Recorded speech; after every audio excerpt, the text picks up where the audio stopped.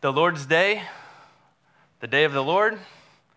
Let's conclude our study in the book of Malachi this morning. We're going to wrap up this book, and Malachi is going to help us put a bow on it. Chapter 4 of Malachi is a beautiful summary of the book itself, and will allow us to reflect on what we've learned so far and anxiously look forward to the great and precious promises of the Lord for his remnant people. I'm going to reread from verse 16 of chapter 3 through the end of this beautiful little book. So we have context in view yet again. Then those who feared the Lord spoke with one another. The Lord paid attention and heard them. And a book of remembrance was written before him of those who feared the Lord and esteemed his name. They shall be mine, says the Lord of hosts, in the day when I make up my treasured possession, and I will spare them as a man spares his son who serves him. Then, once more, you shall see the distinction between the righteous and the wicked, between one who serves God and one who does not serve him. For behold, the day is coming, burning like an oven, when all the arrogant and all evildoers will be stubble. The day that is coming shall set them ablaze, says the Lord of hosts, so that it will leave them neither root nor branch. But for you who fear my name, the Son of Righteousness will rise with healing in its wings. You shall go out leaping like calves from the stall, and you shall tread down the wicked. For they shall be ashes under the soles of your feet on that day when I act, says the Lord of hosts. Remember the law of my servant Moses, the statutes and rules I commanded him at Horeb for all of Israel. Behold, I will send you Elijah the prophet before the great and awesome day of the Lord comes. And he will turn the hearts of the fathers to their children, and the hearts of the children to their fathers, lest I come and strike the land with a decree of utter destruction. Let's ask the Lord for wisdom to understand and be challenged by this difficult text. Father God, we come into your house this morning. We come into your presence as your new covenant people, bought by your blood, and we thank you for the unity and the forgiveness that we have because of Christ. We thank you, Lord God, that the words of the prophets can be understood through the lens of the cross, through the finished work of your Son Jesus. And we ask that that would make complete sense to us today, that your words would not be confusing to us, but rather edifying, that we would understand, Lord God, what it is that you have accomplished and what you continue to accomplish through your people, Lord God, and that we would continue to trust in you and fear your name.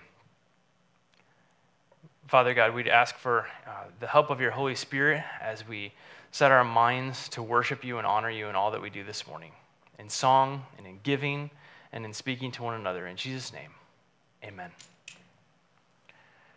We're going to start at 4 verse 1 today and look at this summary of the book of Malachi. We're going to see a few things that repeat, and I can assure you that while I may have the tendency to repeat myself from time to time, Malachi is also doing a bit of the same thing.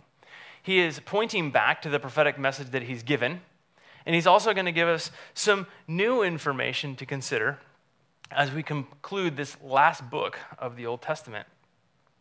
The first verse talks about the day of the Lord. And it says, the day is coming, burning like an oven, when all of the arrogant and all evildoers will be stubble. That day is coming, the day that is coming shall set them ablaze, says the Lord of hosts, so that it will leave them neither root nor branch. For the people in post-exilic Judah, they long for God to make all things right. We've seen them ask the question, why do the evil prosper? And so God is bringing back into view his faithfulness and assuring them that the evil doers and the arrogant will, in fact, be addressed. In fact, if you look at verse 15 of chapter 3, the section ends there and says, and now we call the arrogant blessed, and evildoers not only prosper, but they put God to the test and escape. But here in verse 1, God assures us that they will not escape. He talks about the day of the Lord, a day that is coming. Now, the concept of the day of the Lord is a little bit doom and gloom, but it's also important for us to understand that the day of the Lord is not unique in this particular verse, but rather is addressed other times in other prophets in the Old Testament. we have to look at context. One of the things that John MacArthur shared at the pastors' conference that we recently attended together was that the most effective way to interpret Scripture is with Scripture. We don't have to go to some other source and piece together what all of this means. We can look at Scripture itself. And so the day of the Lord requires careful study, where else it's used, what it means. And one verse I'd like us to look at together is Amos chapter 5, verse 18 through 24. Now, I'll say in advance that the day of the Lord that is being referred to here in the book of Amos, he was a contemporary of the prophet Isaiah, and very likely this day of the Lord that's referred to here has already happened. Refers to the destruction that takes place of the people of Israel by Assyria. But nonetheless, some of what is said here about the day of the Lord that's in view can also be applied to the day of the Lord that is referred to in the book of Malachi. Let's read what it says, starting at verse 18. This is the first important principle of understanding this day of the Lord. Woe to you who desire the day of the Lord. Why would you have the day of the Lord? It is darkness and not light, as if a man fled from a lion and a bear met him, or went into the house and leaned his hand against the wall and a serpent bit him. Is not the day of the Lord darkness and not light, and gloom with no brightness in it? And I'll stop there for just a moment, because what God is directing his people to understand is that the day of God's vindication, the day of God's wrath, ought not be something that we long for. There's great danger in it. It's like a man trying to get away from a lion to meet a bear. We've never had encounters with either of those animals, except maybe at the zoo. But what God is saying is, you want justice to be made right, and you're concerned about the evildoers, you ought rightly be concerned about God. So God gives that warning, and again, we see that in Malachi. Going on, verse 21 of Amos chapter 5, I despise your feasts, and I take no delight in your solemn assemblies. Even though you offer me burnt offerings and grain offerings, I will not accept them. And the peace offerings of your fattened animals, I will not look upon them. Take away from me this noise of your songs. To the melody of your harps, I will not listen. But let justice roll down like waters, and righteousness like an ever-flowing stream. Now that verse sounds beautiful, right? In fact, there are certain church movements nowadays that have songs that talk about that and letting his justice roll down. And it sounds beautiful and poetic, but it's awful. It's frightening. It's terrible. And the people of Israel are warned in this context to not crave that. With that in mind, we can go back to Malachi and understand that there's a segue between verse 1 and verse 2. First, he talks about the day that's coming and the arrogant and the evildoers being stubble, being consumed by fire. And then in verse 2, he says, but for you who fear my name, the Son of Righteousness shall rise with healing in its wings. There's a separation between how God treats those who are righteous and those who are unrighteous on the day of his coming, the day of the Lord.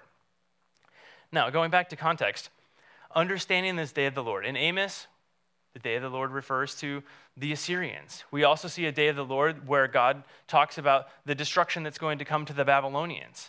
What we understand the day of the Lord to mean is God deals with his wrath on the unjust, and he saves a portion. Now, in Malachi, where are we at chronologically in the Bible? We're in the last book of the Old Testament. So when we see the prophet pointing ahead to the day of the Lord, we have one of two conclusions to arrive at. It happens after Malachi, or it hasn't happened yet. Now, again, interpreting Scripture with Scripture, we need to look at some New Testament texts to understand that this day of the Lord that Malachi is pointing to has not yet transpired.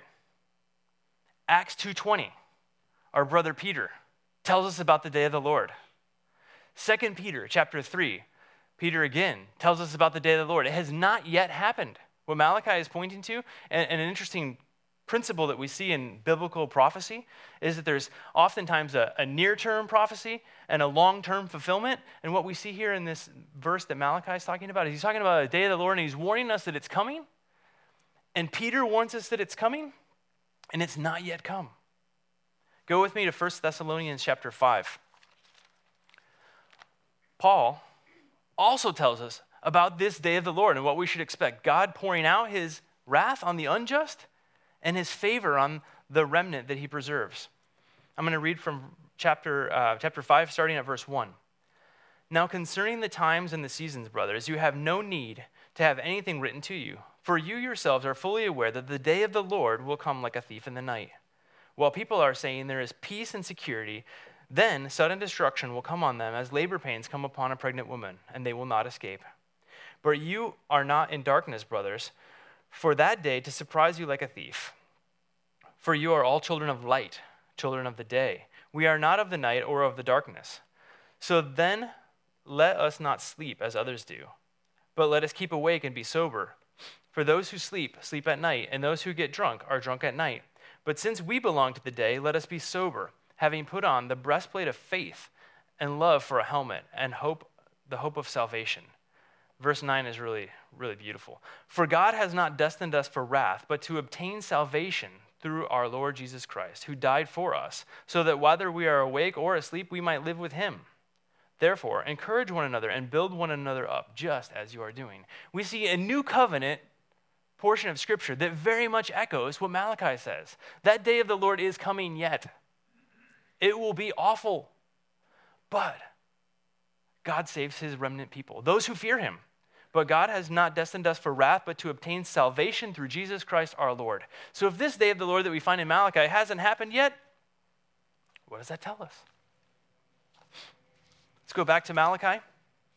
We touched on verse 2 last week, but I had somebody reach out to me and ask me just a bit about verse 2. So again, verse 1 is the warning of what's coming, and verse 2 is a glimmer of hope, right? And we see the fact that those who fear Yahweh, those who fear God, are preserved. And the Son of Righteousness shall rise with healing in its wings. If I can have the Mazda slide. Thanks. This is brought to us by Mazda, right? The idea of the Son of Righteousness was a bit of a pick at a pagan god, a Persian god that was intended, as I mentioned last week, to be sort of an amalgamation of all these other gods to sort of pacify the monotheists under Persian rule. And that god, Zura Mazda, was referred to by this sun and this righteousness and this healing in its wings. And in fact, the emblem that you see there was borrowed by a Neo-Zoroastrian, and you can actually see that in some of Hitler's artwork, that Persian god. And in any case, what we see in this text, there's a couple of different interpretations here. One is that it's sort of a cheap shot at this Persian god, and God is establishing himself and promising that he will come and heal his people. Likewise, there's also experts that have looked at the whole word healing in its wings. And there's a verse, of course, we know of the woman who is hemorrhaging, and she reaches out and she touches the hem of Jesus' garment to be healed. And there are some that say that term wing is what would have referred to the edge of a Hebrew garment. And so by touching the hem of Jesus' garment, it's the healing in his wing. No matter how we understand and interpret this text, the message is clear. You shall go out leaping like calves from a stall. There is joy. There is freedom. You're being set free out of a pen and given that liberty. And so this verse, certainly for those who would have heard it from the prophet Malachi, would have rejoiced in knowing that, yes, there's doom and gloom. Yes, the day of the Lord and all of its terror is coming. But for them, salvation. Freedom. I believe that's what Paul was communicating in 1 Thessalonians chapter 5. Verse 3, and you shall tread down the wicked, for they will be ashes under the soles of your feet on the day when I act, says the Lord of hosts. This verse would have certainly communicated to the people of Judah that they would triumph with this coming king. They would triumph with Messiah. Their enemies would be trampled underfoot. All of those enemies that were building up and fortifying around them would be addressed.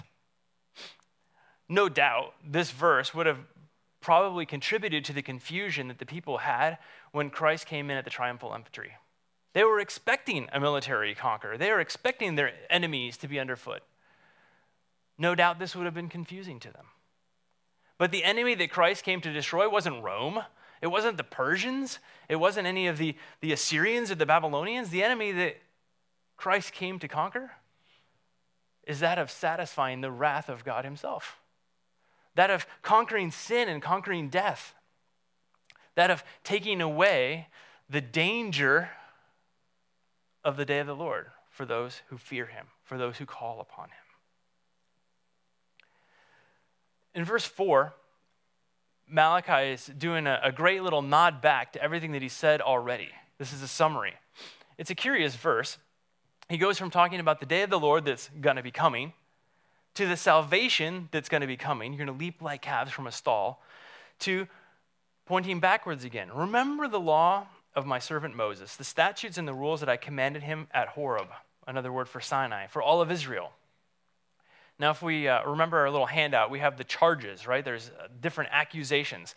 All three of the first charges that we find in the book of Malachi have to do with failure to comply with the laws and the statutes of Moses. What were they sacrificing? What was their attitude of worship? What was the covenant with Levi? What about adultery? What about idolatry? So he, again, makes a call to them for covenant repentance. He reminds them again of all that they've been instructed. Remember what I've told you. Curiously enough, this seems to have a connection with how verse 6 ends. Verse 6 ends with a statement, lest I come and strike the land with a decree of utter destruction. Again, we've talked about blessings and curses. We've talked about these conditional promises. And so we can see a connection between verse 4 and verse 6. Remember or else, right?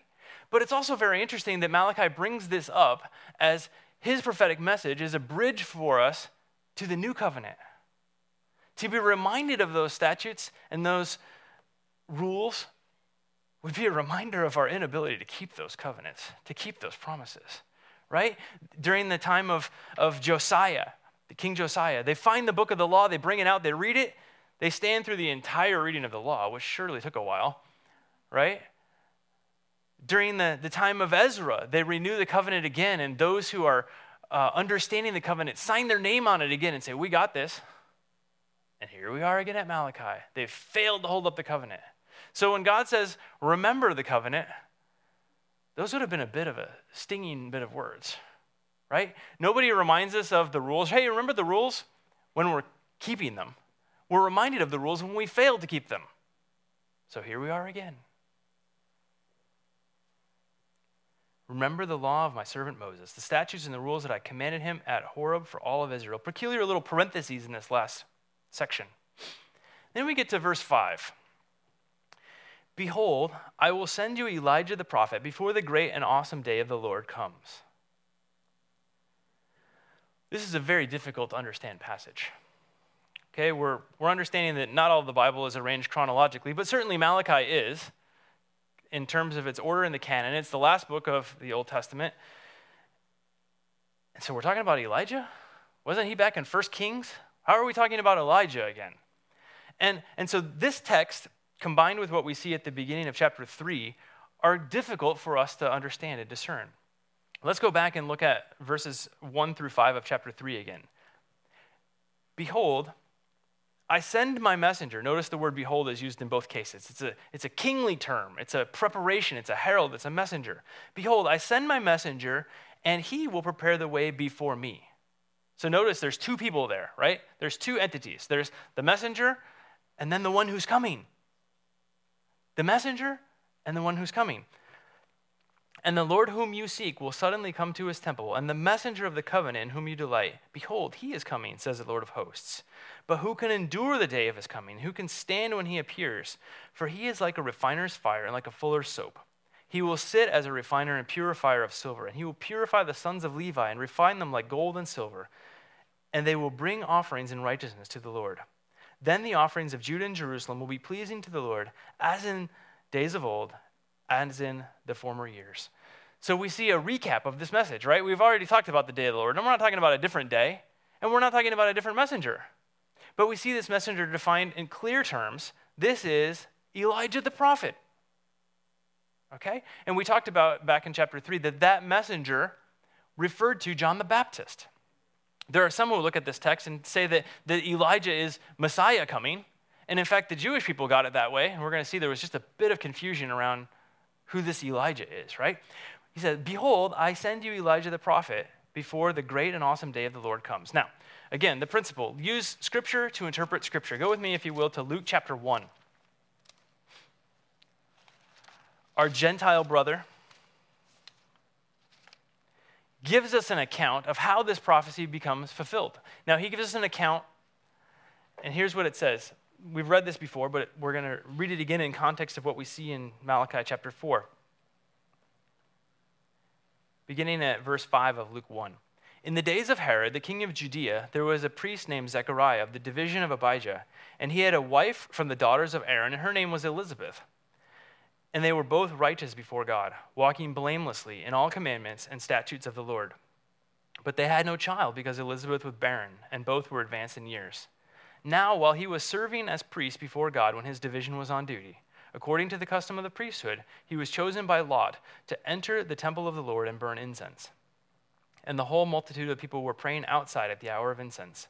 And there appeared to him an angel of the Lord, standing on the right side of the altar of incense. And Zechariah was troubled when he saw him, and fear fell upon him. And the angel said to him, do not be afraid, Zechariah, for your prayer has been heard. And your wife Elizabeth will bear a son, and you shall call his name John. And you will have joy and gladness, and many will rejoice at his birth, for he will be great before the Lord. And he must not drink wine or strong drink, and he will be filled with the Holy Spirit, even from his mother's womb. And he will turn many of the children of Israel to the Lord their God, and he will go before them in the spirit and the power of Elijah, to turn the hearts of the fathers to their children, and to the disobedient to the wisdom of the just, and to make ready for the people a Lord prepared. Make ready for the Lord a people prepared. There it is. That curious little phrase that we see at the end of the Old Testament is used again. And it says that the child's name will be John, that the Lord's Spirit will be upon him, and that he will have the spirit of Elijah, and he will turn the hearts of their fathers to their children. And we're going to talk about that expression in just a moment. But first of all, I'd like to point out in this text, who is explaining that this prophecy is fulfilled? The angel Gabriel, right? So we can see that that we see in Malachi verse 4:5 that John the Baptist is this Elijah. And if Gabriel's words aren't weighty enough for you, there might be some credibility in the words of Christ. Matthew chapter 11. Look at this. This is an amazing explanation. For those of you who have red letter Bibles, there's no doubt who's speaking these words. Listen to what Jesus says about John the Baptist, starting at verse 1 of Matthew 11. When Jesus had finished instructing his 12 disciples, he went on from there to teach and preach in their cities. Now when John heard in prison about the deeds of Christ, he sent word by his disciples and said to him, are you the one who is to come, or shall we look for another? And Jesus answered them, go and tell John what you see and hear. The blind receive their sight, and the lame walk. Lepers are cleansed, and the deaf hear. And the dead are raised up, and the poor have good news preached to them. And blessed is the one who is not offended by me. As they went away, Jesus began to speak to the crowds concerning John. What did you go out into the wilderness to see? A reed shaken by the wind? What then did you go out to see? A man who is dressed in soft clothing? Behold, those who wear soft clothing are in kings' houses. What then did you go out to see? A prophet? Yes, I tell you, and more than a prophet. This is he of whom it is spoken. Behold, I send a messenger before your face, who will prepare your way before you. Truly, I say to you, among those born of women, there has arisen none greater than John the Baptist. Yet the one who is least in the kingdom of heaven is greater than he. For the days of John the Baptist until now, the kingdom of heaven has suffered violence, and the violent take it by force. For all the prophets in the law prophesied until John. If you are willing to accept it, he is the Elijah who is to come. He who has ears to hear, let him hear. Jesus says it with crystal clarity. Now, for those of you who have taught Sunday school before, as followers of Christ, when we teach young people and we ask them a question in Sunday school, their answer is almost always Jesus. No matter what the question is, it's Jesus, right? For the Jewish people in that day, the answer in synagogue to any question about the Old Testament was Elijah, Elijah, right? Who's your favorite prophet? Elijah. They had this fascination with Elijah, and there's a good number of reasons why. First of all, Elijah's conclusion of ministry was fairly atypical, right? A chariot of fire taking him to heaven, and he never sees death. Then you get this passage at the end of Malachi, and these 400 years of silence, and the whole time the people of Israel are waiting around for Elijah to show up. There was no small amount of confusion with what to expect with Elijah. Who was Elijah? So the Jewish people asked John the Baptist, "Are you Elijah?" And John says, "I'm not Elijah." But wait, Jesus just told us that it was Elijah. The distinction here is that it is in the spirit and the power of Elijah. We're not talking about a mysterious reincarnation or God sending Elijah back, right? We're talking about a prophet to come in the spirit and the power of Elijah. Now, in order to really understand this, we got to do a quick compare and contrast between John the Baptist and Elijah. Even though it's our last Sunday, I think I can still give you homework. So you can start at 1 Kings chapter 17. There's a good run of information about the prophet Elijah. What did Elijah wear? He wore the skin of animals and a leather belt. So did John the Baptist. We have the prophet Elijah making a call of repentance to the people of Israel, just like John. We have the prophet Elijah staving off a famine. He sees the cloud like a man's fist coming and bringing rain on drought-ridden, famine-stricken Israel. And here we have John the Baptist bringing the word of God after 400 years of spiritual drought. No word from the Lord. We have Elijah going head-to-head with King Ahab about his adulterous wife Jezebel. How'd that work out for him? And what was the offense that got John the Baptist killed? Speaking out about Herod and his adulterous relationship with his brother's wife, right? There's some interesting commonalities here, but the most interesting thing, and I think the most significant about this, is that of the Holy Spirit. What did Elisha ask for as he goes to take over the prophetic ministry of Elijah? But God, give me a double portion of this man's spirit. And Elijah must have surely thought, not my spirit, the Spirit of God. The Spirit of God. And what do we see about John the Baptist? Even in the womb, the Holy Spirit caused John to leap, knowing the presence of the Christ child. John was filled with the Holy Spirit. And so when you go to confront John and John says, I'm not Elijah, right? One is coming who's going to be even more filled in the Spirit than I am. Everything about this ministry of Elijah is about the Spirit of God. Let's go to Luke chapter 9. We're going to look at two quick sections of this chapter. Verses 7 through 9.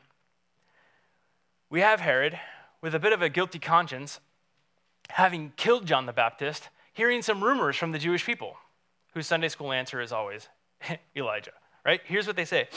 Now Herod the Tetrarch heard about what was happening, and he was perplexed. He's hearing about Jesus. Who is this Jesus? He was perplexed because it was said that John the Baptist had been raised from the dead. By some that Elijah had appeared, and by others that the prophets of old had risen. Herod said, John I beheaded, but who is this about whom I hear such things? And he sought to see him. What an interesting question. Herod's being asked about who this Jesus is. And the Jewish people think that it's John the Baptist reincarnated, or maybe it's Elijah reincarnated. And so there's all these questions swirling. Wait, which messenger are we waiting for? The first one or the second one? Oh, John the Baptist made that clear for us. We'll come back to that in a minute. Let's go later on in chapter 9 to verse 18. The famous interrogation where Christ asks Peter, in the midst of all these swirling rumors about Elijah and John the Baptist, he says, who do you say that I am? Now it happened, as he was praying alone, the disciples were with him. And he asked them, who do the crowd say that I am? And they answered, John the Baptist, but others say Elijah, and others that one of the prophets of old has risen. And then he said to them, but who do you say that I am? And Peter, blessed Peter, says, the Christ of God. Through the power of the Holy Spirit, Peter connects these dots. Peter understands all that was being pointed to through the prophets.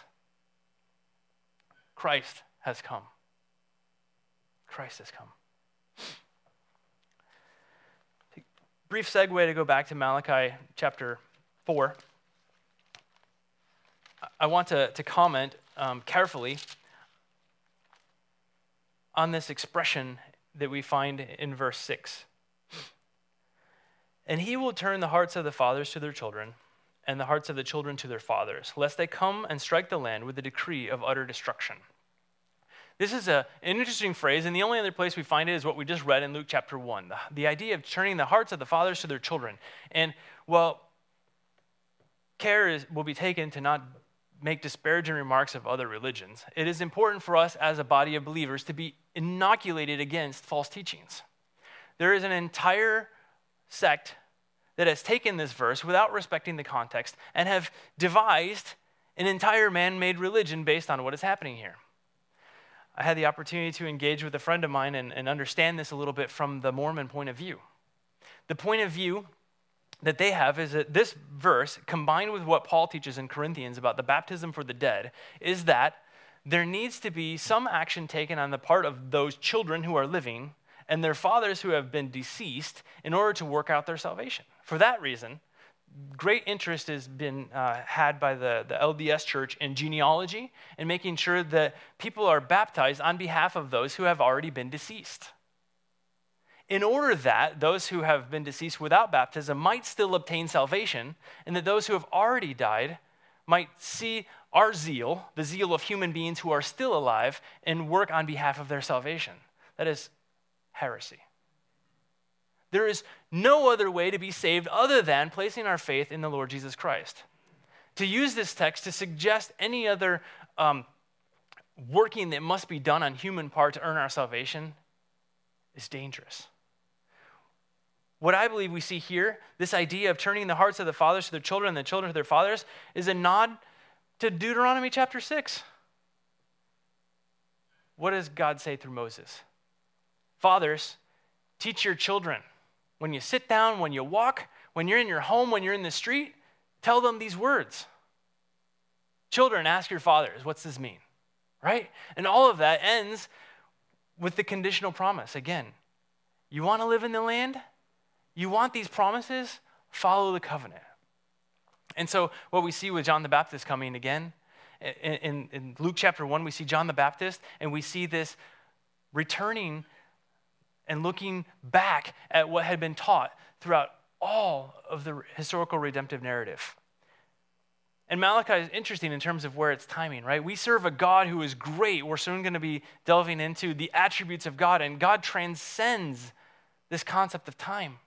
But he has laid out throughout human history this idea that we can look back and see the things that have been stated, the sins that have been repeated, and the message that's been repeated. And we can look forward. So if we think about this term, the children looking back to what God had spoken to their fathers, we see the promise of Abraham and the promise of David and the promise of Moses. And we see the fathers looking ahead to the promises that God has yet made, fulfilled through Christ and the imminent return of Christ. Let's go back to John the Baptist for a moment again. The disciples had these doubts, trying to figure out, again, who John was. Let's look at Mark chapter 9, verses 11 through 13.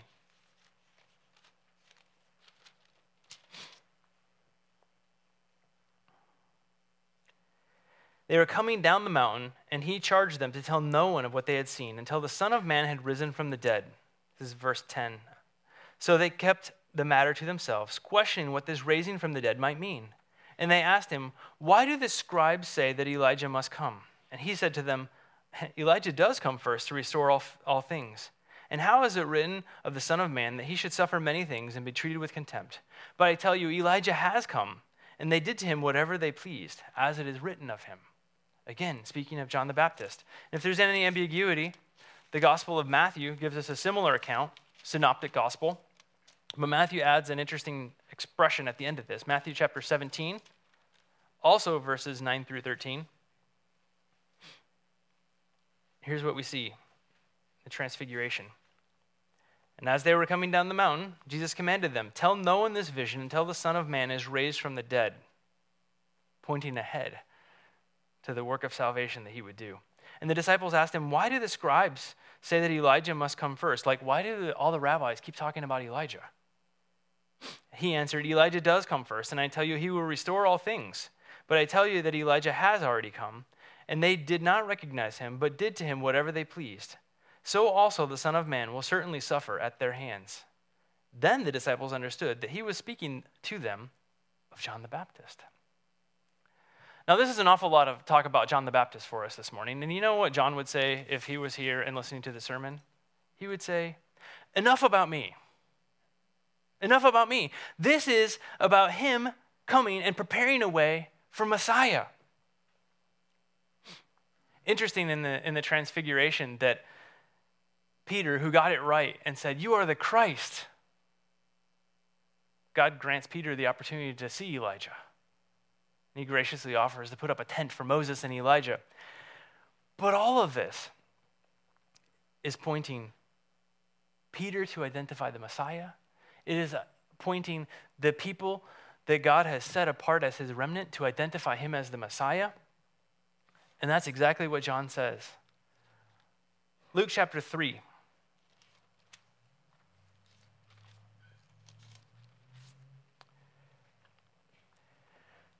Starting at verse 15. We're in the middle of a discourse from John the Baptist with the spirit and the power of Elijah. As the people were in expectation and all were questioning their hearts, considering John, whether he might be the Christ, John answered them, saying, "I baptize you with water, but he who is mightier than I is coming, the straps of whose sandals I am not worthy to untie. He will baptize you with the Holy Spirit and fire. His winnowing fork is in his hand to clear his threshing floor and to gather the wheat into his barn, but the chaff he will burn with unquenchable fire." So with many other exhortations, he preached the good news to the people. But Herod the Tetrarch, who had been reproved by him for Herodias, his brother's wife, for all the evil things that Herod had done, added this to them all, that he locked up John in prison. Now when all the people were baptized, and when Jesus had also been baptized and was praying, the heavens were opened, and the Holy Spirit descended on him in bodily form like a dove, and a voice came from heaven, "You are my beloved Son. With you I am well pleased." All this waiting, this eager anticipation, John comes, and John says, "I'm just the messenger. Enough about me. Let's talk about him who's coming." And look at this picture of Messiah that comes. Messiah comes to save, and Messiah comes to precede that day of the Lord that has not yet come. The verbiage we see in verse 17 is one that ought to put a rightful fear in the heart of man. His winnowing fork is in his hands to clear his threshing floor and to gather wheat into his barn, but the chaff he will burn with unquenchable fire. You see, brothers and sisters, that day of the Lord that Malachi is pointing to has not yet been fulfilled. But what has been fulfilled is that he, who is the good news incarnate, has come. He's patient, like we see when the day of the Lord is spoken of in Isaiah. Seek the Lord while he may be found. Turn to him in repentance.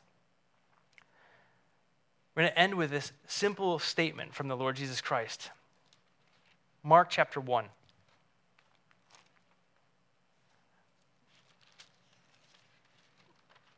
Mark chapter 1. Starting at verse 14. Now after John was arrested, Jesus came into Galilee, proclaiming the gospel of God, saying, "The time is fulfilled, the kingdom of God is at hand.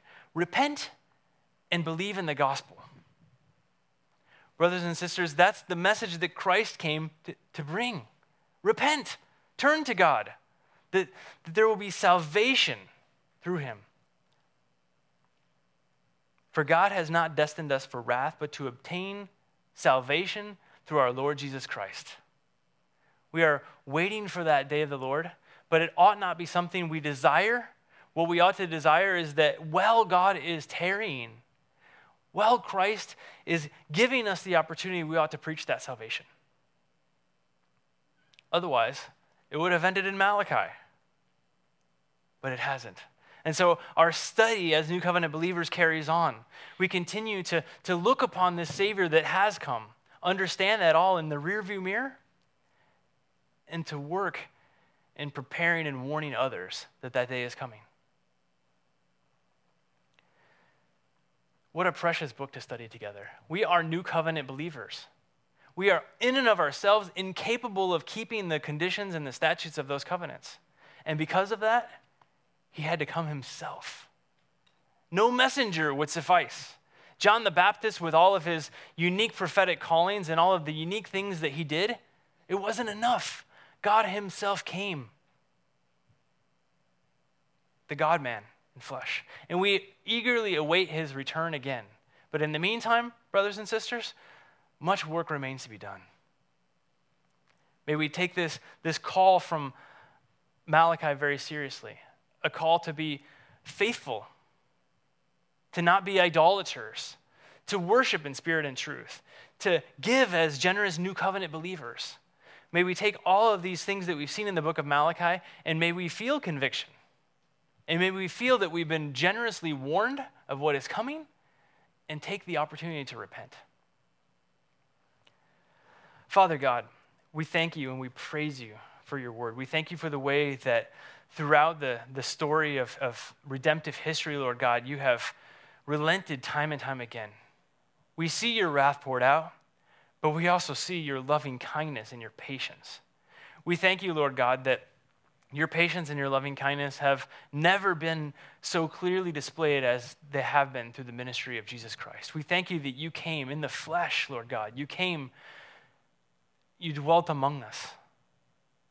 You offered salvation. You preached repentance, Lord God. And because of the sacrifice that you made on the cross, we have the opportunity to claim that salvation, Lord God. We thank you for that. We pray that that would be never forgotten, that we would never be confused or misled to think that there's anything we need to do to add to our salvation or anything that we can do to take away from our salvation, but that we would rest firmly in what you have done for us through the new covenant.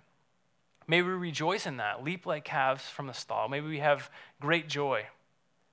But Lord God, as we understand that we are in the not yet, and that your kingdom will ultimately be consummated at your return, Lord God, we pray that we would have a sense of burden, that we would have a sense of desire to see others repent, that we wouldn't long for the evildoers to be destroyed, but we would long for the evildoers to turn to you and cry out for salvation. That is what you desire, Lord God. May that be the heart's desire for each and every one of us. Not that you fix everything that's wrong, but that you make your salvation proclaimed till the ends of the earth. We thank you and praise you, Lord Jesus, for your generous gift of salvation. In your name we pray. Amen.